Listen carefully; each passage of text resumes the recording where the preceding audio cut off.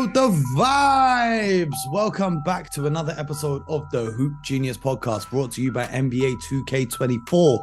As always, you can get your copy in the description. Myself, Mamunzi, alongside me, as always, a three-time NBA champion, now becoming increasingly more famous on TikTok, where the fans giving the comments on his takes. Oh, really? A lot of Dame Lillard fans not happy with BJ right now. How come? What happened? Because of all the players you said you'd take ahead of Dame Lillard on yesterday's episode. They weren't too happy about that. But it just makes me think that they've not been watching Dame Lillard much this season. I'm not saying he's not great. If I remember correctly, you said like right now. Like, exactly. Yeah, I don't know why they're mad. Yeah, that's what I'm saying. You're saying right now. I love Dame Lillard. However, it is what it is. They just ain't watching. They're living off highlights and reputation. But today, what I want to talk about. I watched.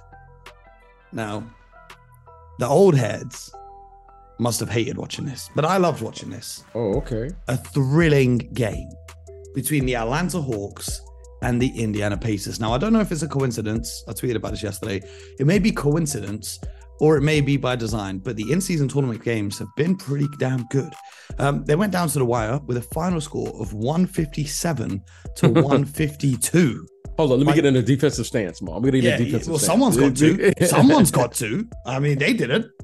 The highest scoring game in regulation was in 1990 between Golden State and Denver, 162 to 158. They almost broke that record. Man, they had like 100 points each in the third quarter. It was crazy. BJ, did you watch the game? And if so, what are your thoughts? Well, I watched a little bit of it. I didn't watch the full game. And listen, that's a lot of points. I mean, well, that's what is that? Over 300 points? And I mean, what can I say? That the game now is a game that clearly favors, offensive output. Well, we got a lot of offensive output. Terrific guard play on both sides. Shooting. And clearly, this wasn't a defensive struggle by no stretch of the imagination. And what can you say? I mean, Bo, like I'm thinking to myself, like, okay, the one thing that we traditionally have seen in the playoffs or playoff level basketball is everyone ups their defensive output, right? When I say up, you have time to prepare, let's say on the defensive end. We're clearly, Mo, I mean, maybe there has been, I don't know if there's ever been a game 157 and 150 points in a playoff-like setting. So clearly there's a different mindset here. Now, what that mindset is, it'll evolve and become whatever it's supposed to become. But but saying this, I mean, that's a lot of points. I don't care. I mean, well, that's like, to score 157 or score 150 points in an NBA game, Mo, I mean, I don't know what that says other than clearly, the game plan wasn't to stop the other team. I mean, clearly. So, you know what? But it was entertaining. And, we saw a lot of highlights from that game. Let's say that. Well, to your point of playoff games, the highest scoring ever playoff game was the Portland Trailblazers 153 to the Phoenix Suns 151 in May 1992 in double overtime. Aside from that, on the list, you have the Celtics and Knicks in the 1990 playoffs, 157 to 128. I don't know if that was overtime. It doesn't say it on the list. So we have seen it before, but it's a very rare occurrence. Yeah. I wanted to talk about Tyrese Halliburton here. Now, there was huge numbers on each side, but it was really Tyrese Halliburton who led the Pacers comeback. Huge third quarter, but the fourth quarter did not score the basketball. And this is the emphasis on the importance on actually watching the games rather than watching tweets and highlights and whatnot. Because if you were to see a tweet that said Tyrese Halliburton didn't score the ball in the fourth quarter, then it's like, oh, wow, this guy choked. But him being on the court, the Hawks were sending two defenders at him. They're picking him up at, beyond half court. And he was really opening, avenues for his teammates. Buddy Hield got going as well, which was great to see. They put him into the starting lineup for this one. But I want to talk a little bit about Tyrese Halliburton because we've spoken about Maxey, we've spoken about Fox, SGA, all these guys. But I feel like Halliburton needs some love because his improvement with his pull-up jump shot has been staggering compared to when he first came into the league. His passing is, when it comes to guards and the passes he's throwing, no one else in the NBA right now, I don't think, is throwing them quite like him. But what are you seeing from this young man over in Indiana, and why does it stand out to you? Well, you know, when he came out of Iowa State here, it was... Say it with your chest. Yeah. Well, no, you're not Iowa State, are you? I went to the University of Iowa. I went to he went to Iowa State. He went to the other school. But in saying that, you know, here's what really stood out about him. The first thing was his size. A 6'5", 6'6" guard or so, playing the lead guard position. Okay. And well, that's the thing that really stood out to me. I was like, oh, he has size, which will allow him to see over the top of most defensive guards or the players. That's pretty big for his position. And he has an ability to pass the ball. Now, that shot goes in that he shoots, but it's a funky shot. Mm-hmm. But it goes in. So, hey, if it's not broke, why fix it? Okay. So he now is shooting the 3-point ball at a pretty nice clip. I mean, he's better than just an open 3-point shooter. I mean, he can do some things now with that shot. So the first thing that I saw with him was a young man who could pass, a young man who could run the position, and he understood how to manage the game. Now he's scoring the ball at a high clip. 8 threes a game, and he's hitting 46% of them. Okay. And here is what he has learned. The most difficult thing, Mo, as a young guard, especially when you come to the NBA, is when to pass and when to shoot. And now, Mo, he has figured that out in what is this, year 4 for him, or year 3 or 4 for him? Yeah, so, this is year number 4.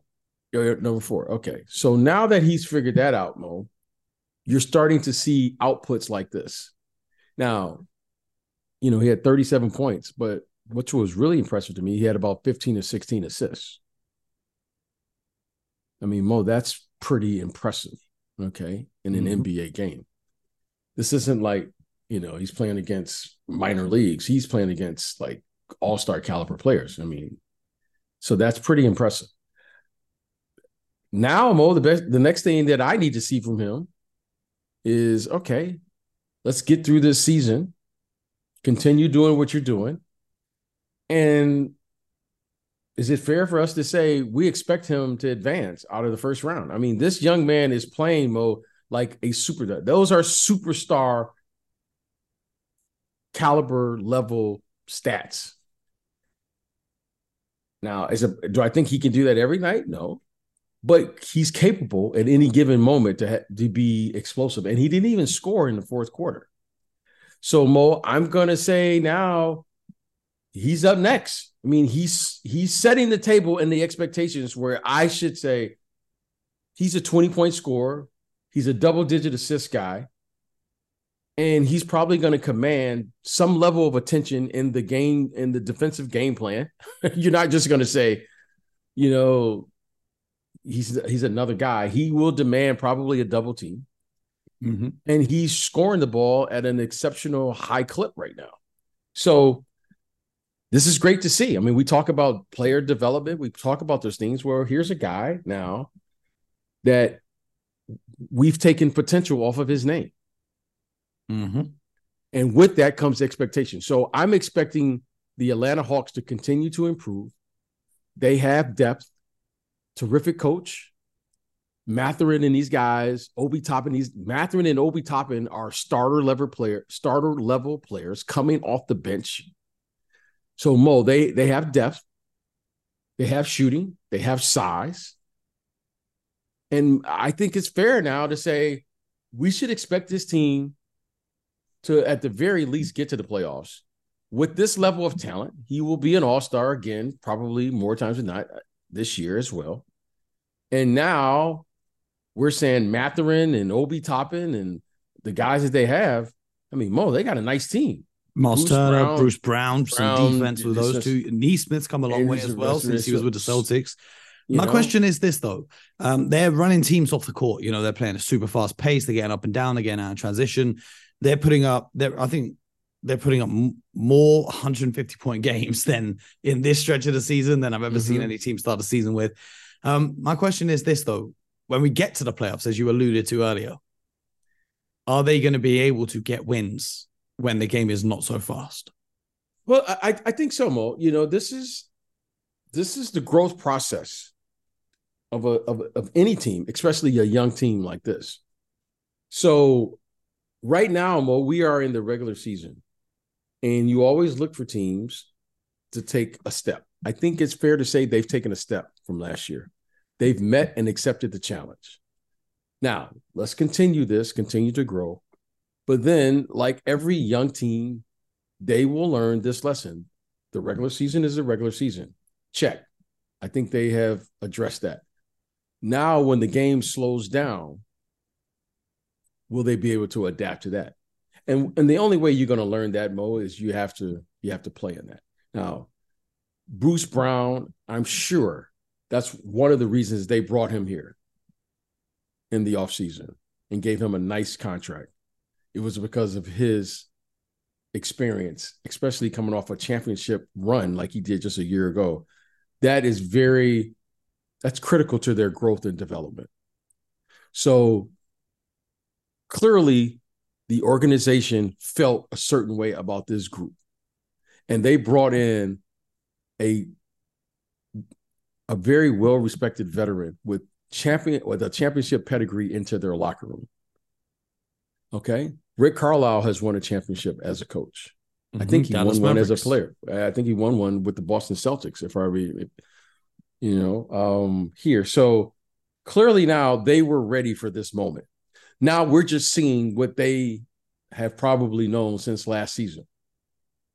Halliburton is coming off I thought he had a terrific summer, even though they didn't win it. But for him to be around those caliber of players for all summer had to do something for his confidence. So I think this is just a natural progression, but it will be surprising. I don't know how this young group is going to respond when they lose their first game on the home court. But that's one you have to go through. But I will say this, though, Mo. I do like this group. I think this group, as is, has a chance to really achieve something. Whether it's this year or next year, I don't know. But I like this group, though. Do you think they're going to stick with this group now? Because it feels like every year during the summer and during the trade deadline, Buddy Hield and Miles Turner's names are constantly in the trade conversations. And in fact, over the summer, we had a conversation about Buddy Hield and Pacers finding a way to find a trade for him. But given the way that they're playing and whatnot, do you think that they're sticking with this group, or do you think they're going to look to make moves in the season? Well, for Buddy Hield and Miles Turner, I will say this. When you stop hearing your names and trade rumors, that means you're probably going to be out of the league. So salute to those guys, first of all, because those two are really good players. Buddy's fantastic, but he's on an expiring $19 million contract, and they haven't got an extension signed. So they run the risk of him walking in free agency if they don't extend him. But that's okay. So they could look to trade him. That's okay. And I'm okay with that. And I'm okay with them, saying we know what we have with Buddy Hield. Okay, there's a premium on what Buddy Hield does in this league. Okay, and they have the opportunity, if they so desire, to re-sign him and get that done. But they also know that they have Mathurin coming up. Okay, and they have some things that they have to address as well. And Obi Toppin. Nesmith as well. They're going to need some them. And then Miles Turner will be expiring next season. And Miles Turner, it feels like he's been around forever. He's only 27. And then Bruce Brown will be expiring next season, even though it's a team option, $23 million for next year. He's only 27 as well. So if they want to lock in with those guys, they may even just need the cap space for. But let me say this. Buddy Hield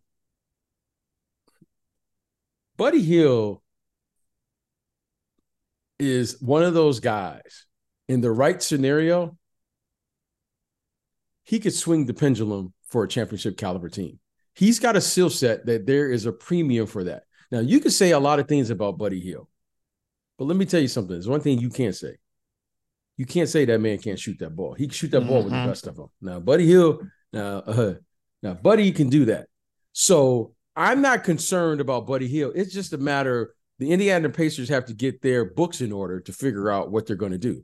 Because Buddy Hield, when he's on the court, I know what the scouting report says. Stay home. Okay? And let me tell you something. When you have a player like Halliburton now, who is going to command the defensive attention with more than one player, suddenly players like Buddy Hield become even more valuable. So the Indiana Pacers are going to have to make a decision, because Buddy Hield is what I would call a star role player, because every star player wants to play with the Buddy Hield. Why? Because it's going to create space for that star player. So great job by the Pacers and their scouting and their coaches to figure out the value of a Buddy Hield. But more importantly, now they have what we are saying is going to be a star player, Halliburton. So you're going to need star role players to complement this player that's going to need space, so forth and so on. So I'm not concerned about Buddy Hield. He will have a home in this league. If I were in this league right now, but I would be circling Buddy Hield and making sure that Buddy Hield knows you got a home, because what he provides, everybody needs shooting. Every team in the league needs shooting. So I think this is a great problem to have if I'm the Indiana Pacers. You're winning. You have players that you know you can trade at any given moment, but you got to figure out what you're willing to commit to. And isn't this what we all want? So I can't wait to see what they do, because they can't keep everybody. They can't sign everybody. We know Mathurin is – there isn't a team in the league that wouldn't take Mathurin. Obi Toppin is scoring at a nice clip, whether he starts or come off the bench. I think he had 20 he's got something more last potential. night. I think he can get even better. That's what I'm saying. And I like it. I mean, your Indiana has done a really, really nice job. And it all started with one of these players have to evolve. Well, Tyrese Halliburton now has evolved, separated himself from the pack. And now you're saying, let's build around it. So I have a question for you. It's just like I gave you the random trivia about Tyrese Halliburton's cousin the other day. Here's a trivia question. What's Buddy Hield's real name? I do not know that. I should know that, though. I feel like I should know that. Are you ready? Because you could never guess this in a million years. Okay, what is it? Chavano Rainier Hield. Hey, buddy. I do not know where Buddy came from out of that. Okay, I've got it here. Hield received his nickname from his mother after Bud Bundy of the sitcom Married with Children. Oh, that's is that American thing? I never seen it. You never seen it. Well, you know what? You gotta make time. I mean, BJ, it's an American sitcom that came out in 1987. It's more relevant today than it was then when it came out. And it stopped running in 1997 when I was 3 years old. But Chavano Rainier Hield, salute to you. Man, I'm looking at the Eastern Conference, right? And it's really like, if we assume and make the assumption that the Celtics, the Bucks, and the Sixers are going to be the top three. Yeah. Spots 4, 5, and 6 to avoid the play-in. Right now it's the Heat, the Magic, and the Pacers. But then you've also got the Knicks, the Cavaliers, and the Hawks, if they figure it out. The Nets, my thing with the Nets is they've got great players to fill their roles, right? But they just don't. It reminds me a lot of like Toronto before they got Kawhi.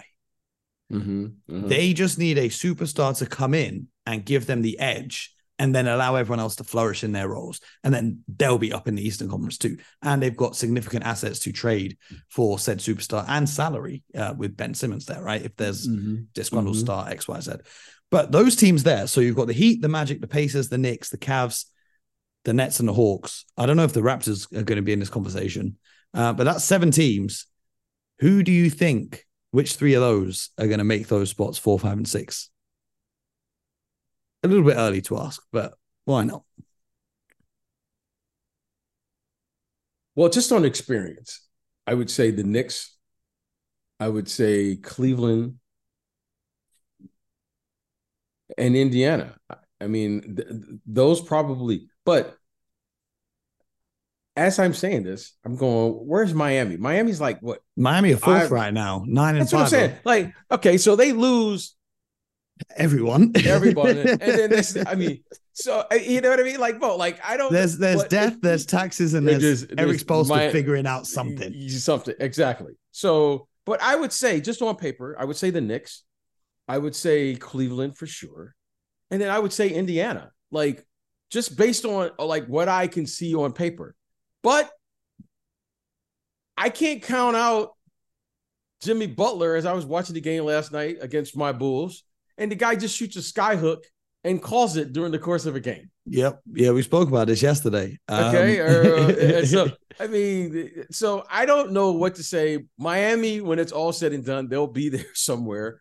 And then we'll all be sitting here going, Miami will be in the NBA Finals, and how did this happen? And and probably, who knows, Duncan Robinson will probably be MVP of the Eastern Conference, Eastern Conference Finals. I mean, this is how this works. So, but I would think those three that I mentioned would probably be somewhere in there. And, just based on talent and what I can see. With the Magic currently sitting in 5, obviously they weren't expected to be this good. By a lot of people. Obviously, Magic fans still had the belief in them, but do you think with it, because we've seen in previous years, a lot of young teams have really hot start to the season and then it kind of just trails off a little bit. But the Magic's hot start is predicated a large part on their defense. So do you think this Magic team is built to last throughout the course of the 82? Or do you think they're going to hit a wall and people are going to adjust their scouting reports and whatnot? But it's hard to adjust a scouting report for these guys are just locking us the hell up.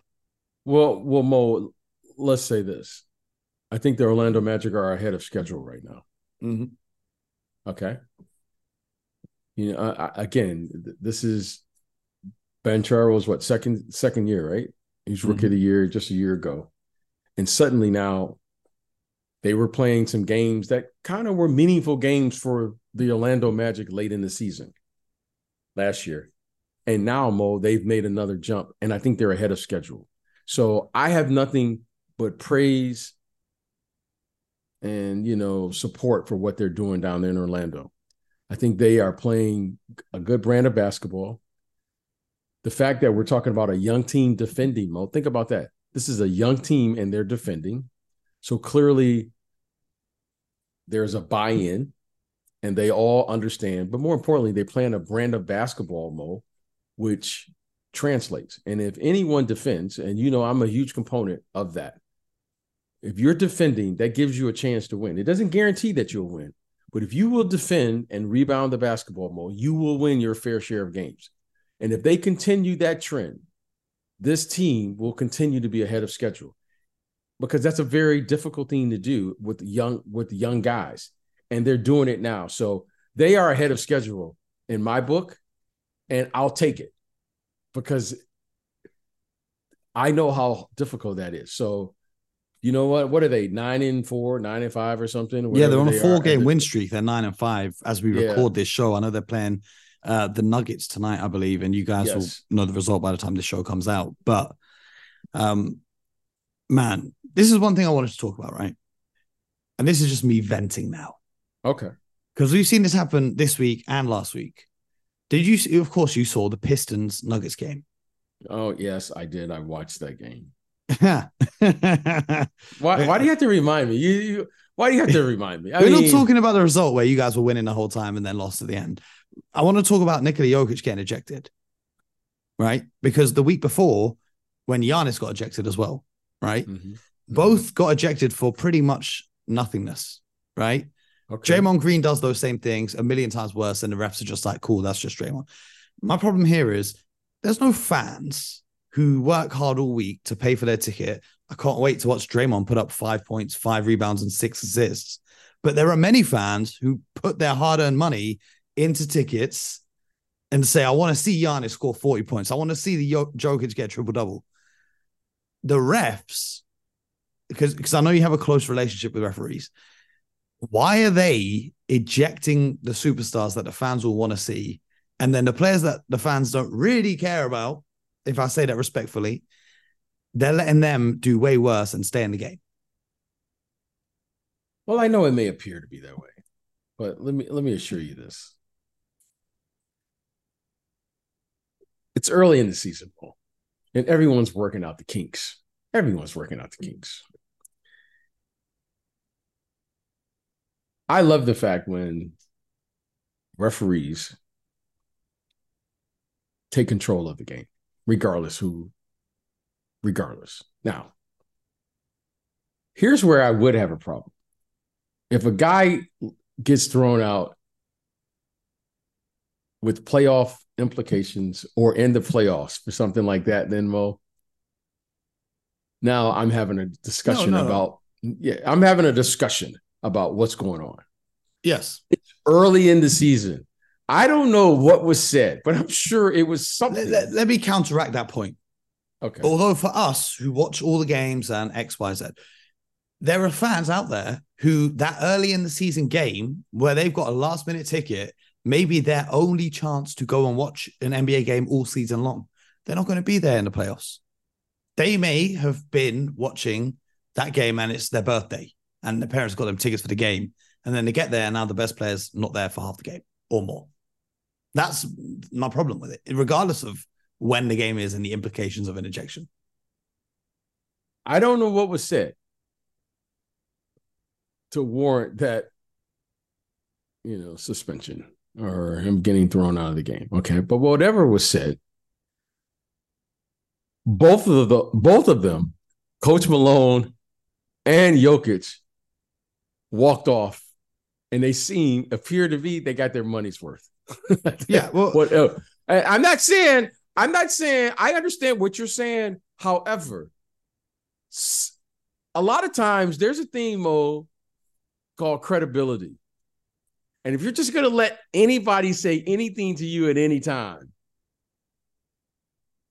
sometime, Mo, you got to set the tone. And I don't know what was said. Okay. But I'm sure they weren't debating about dinner reservations after the game. No. Okay. I don't know if there's many Serbian restaurants in Detroit, BJ. Yes. Maybe is there? Mr. Jokic has a different palate now that he's, he plays here in America, So there are 5 Serbian restaurants in Detroit. Yes. So whatever. Just for anyone wondering. Yeah, for whatever it is. Whatever happened. But I will say this. I'm sure in different settings, Coach Malone and Mr. Jokic both know their importance and their value to their team. We all love to push it right to the line, Mo. Okay. Mo knows what he can say and what he can't say on air. He knows it. And Mo does an incredible job every day, ladies and gentlemen, of pushing it right to the line.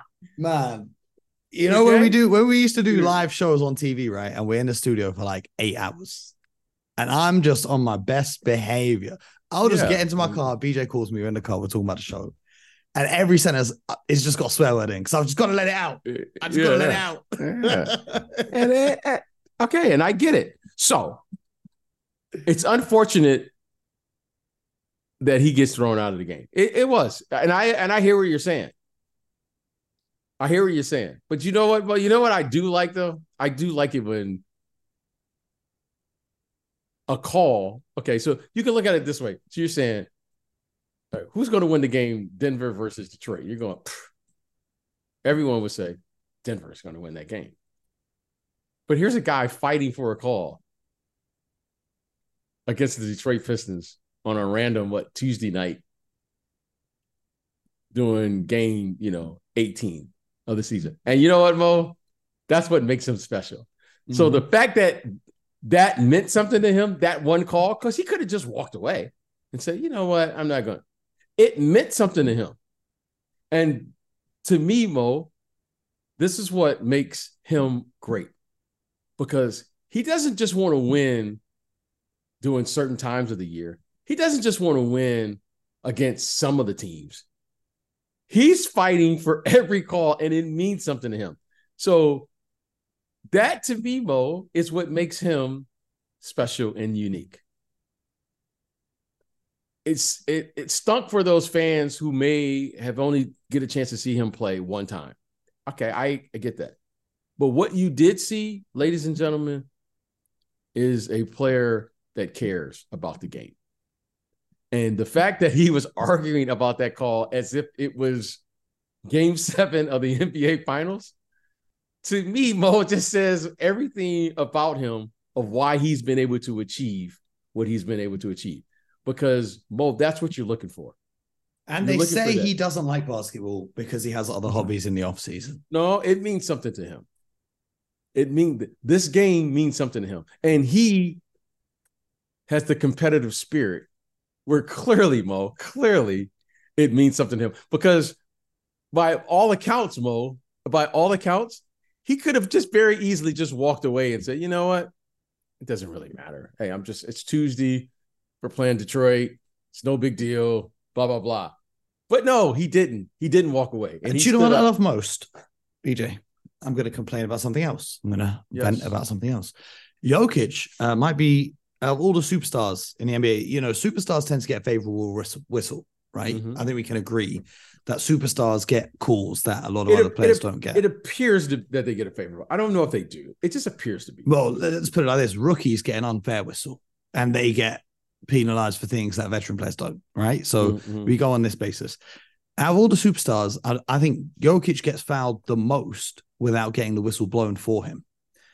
And I actually tweeted this earlier. I was watching, because this is all I do with my time nowadays, I was watching some games from Joel Embiid's rookie season. Okay. And I'm watching him on the block. He's hitting them with a dream shake. He's hitting them with all the post moves. He's stepping out, facing up, hitting the jumpers. And I'm like, this guy used to be maybe my favorite player to watch in the league at the time through the first few years of his career. But now, did you see Embiid last night against the Cavs? The way he's just flopping his body to try and get foul calls. There's one against Dean Wade. If you search for that, you will see exactly the example I mean, right? He just runs into him and throws the ball in the air and gets 2 free throws out of it. Mm-hmm. I don't know whether it's because James Harden came to Philadelphia and chilled with him for a little bit. I don't know who's told him to do this, but the way he just hunts for fouls and constantly flops, I hate watching it now. Not that I hate watching Joel Embiid. I hate that aspect of the game. Whereas Jokic plays the game, in my opinion, more honestly, because you don't really see him flop and beg for fouls. He's getting fouled, not getting the call, and that's why you see the frustrations like what happened against Detroit. Whereas Embiid, he'll have games where he's like 6 of 18 from the field, right? But then he's going to score 20 free throws to go alongside it, and he finishes with 32 points. I'm not a fan. How do you feel about that? Well, I mean, listen, everyone has their style. And not being a big guy myself, I can only imagine why you would put emphasis on every time you do get fouled. Just for the fact Jokic gets, you could probably call a foul every play that he has the ball, Jokic. Everyone handles their situation differently. And, you've heard me say this before. Well, thank goodness that Shaq was a gentleman. Okay. I understand to a degree why Joel Embiid flops, because you probably could call a foul on him the majority of the time he has the ball. And he, like many, one of my good friends is Vlade Divac. Vlade probably ushered in the flopping. If he didn't usher it in, he's definitely made it. It's the European influence from football. Well, whatever it is. Yeah, whatever it is. I get why you flop. Like, you get fouled. Well, he's big. We can let it go. And I get why those guys do it. I do. Because you know what? I should hold my hand up right now for all the times I foul big guys. And but this is the point I'm making is this. Jokic puts up probably better stat lines than Embiid, and he does it without flopping and crying to the referees. Why can't Embiid just play that way? Well, Jokic does a nice job of making sure that when he gets fouled, he's not letting it go. Jokic doesn't let it go. Like, I've seen this guy. I mean, that's why we love him. I mean, he's got a little attitude with him. Hell yeah. It's from the Balkans, bro. You don't mess with Jokic. You're crazy. That's what I'm saying. So it's not like he fouls you and he goes, "Oh, no problem, Mo." Yeah, but it's not like you foul him and he goes, "Oh, referee, I need my free throws." Oh, well, I've seen him. There's a lot of games I've seen them have to calm him down. Oh no, he gets mad, but he doesn't fling the ball in the air and fall to the floor. Well, everyone has their own style of how they deal with whatever the scenario and situation is. But I can say this. Big guy, I understand why bigs flop, and I understand why bigs complain. Because they do get fouled. Sometimes they do initiate the contact. I'm mad at the flopping. Okay.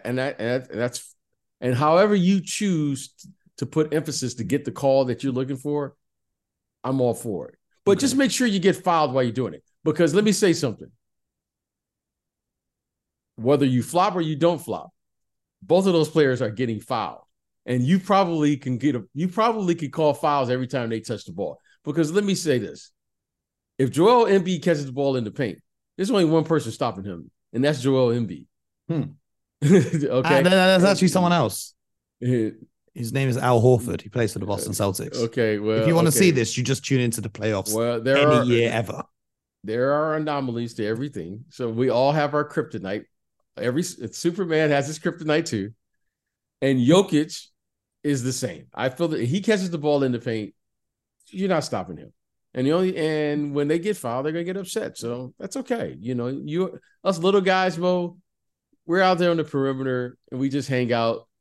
We shoot threes. But those big guys, they give them a call. Under your advice, then, BJ, when I play this All-Star Celebrity game, I will be flopping as much as possible because you don't mind it. Mo, you will be flopping. You'll never see me. I'll put this on my life. I will die before I flop on a basketball court. May the Lord strike me down if I ever flop before in my life. Ladies Never. and gentlemen. Now, if you found me too hard, I might do what Jokic did to Morris. But I damn sure will not be flopping. I might wait in the car park after the game. But I'm not ever going to flop.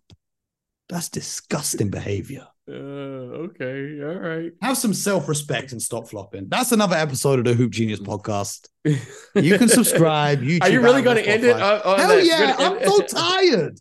I'm watching these games and guys are just trying to draw fouls. How about you just try and make the bucket? Just try and make the bucket. Get off the floor. I'm tired of it. Okay. I had to get it off my chest. It's been a long day. Thank you. Thank you for listening. I hope you guys at home enjoyed. But that's been another episode. And hopefully, well, tonight's games that you guys will have seen by the time you listen, Embiid is out against the Timberwolves, which is a shame. I was really looking forward to that game. The Timberwolves are they? Yeah, he's out. Said resting second night of a back-to-back, or there'll be some injury attached to it, so they don't get fined. But he's out against the Timberwolves. Didn't want that smoke with my man Headlock Rudy, or Headlock E. What do you call him? Headlock E. What's the word for someone who gets headlocked? Are you sure they're playing the Timberwolves tonight? No, I don't see that on the schedule. Is my schedule bugging? Yeah, you might be. Are you sure? Yep, at 1 a.m. UK time. Okay. Yeah, maybe it's my schedule. Oh, yeah, I see it. You're right. Yes, sir. Well, we'll be back tomorrow. Well, maybe we won't because it's Thanksgiving. Real quick, before you go, what do you think of these? Real quick. We're still on air, right? Yeah, it's 5 seconds. Yeah. 10 seconds. What do you think of these back-to-back games that they play at these home things? What do you think of that? Where you play the same team twice? Yes. I like it. Because First of all, like what we saw with the Timberwolves, they had a little back and forth talking, and then the second game was even more intense. But also, you get to see the adjustments that teams have made, if any, on the second game. So personally, I like it. What about yourself? No,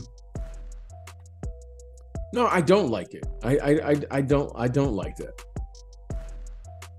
Why not? Well, you're just kind of like,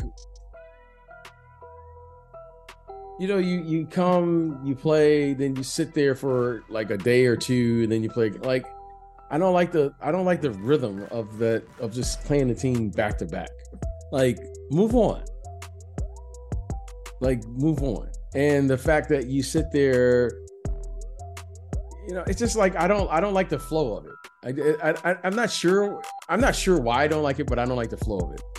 But I'll keep looking at it. I'll look at it with an open mind. I didn't want to stop. I think it's designed to like minimize travel, right? That's surely why they put it in. Okay, that's fair. So that's why there should be no excuse for missing games. But here we are, another episode of the Hoop Genius podcast. Subscribe, YouTube, Apple, Spotify. We'll be back tomorrow with more. Maybe if BJ can get some free time on Thanksgiving. If not, I'll figure it out. Appreciate you guys tuning in, and most importantly, do not flop and get buckets.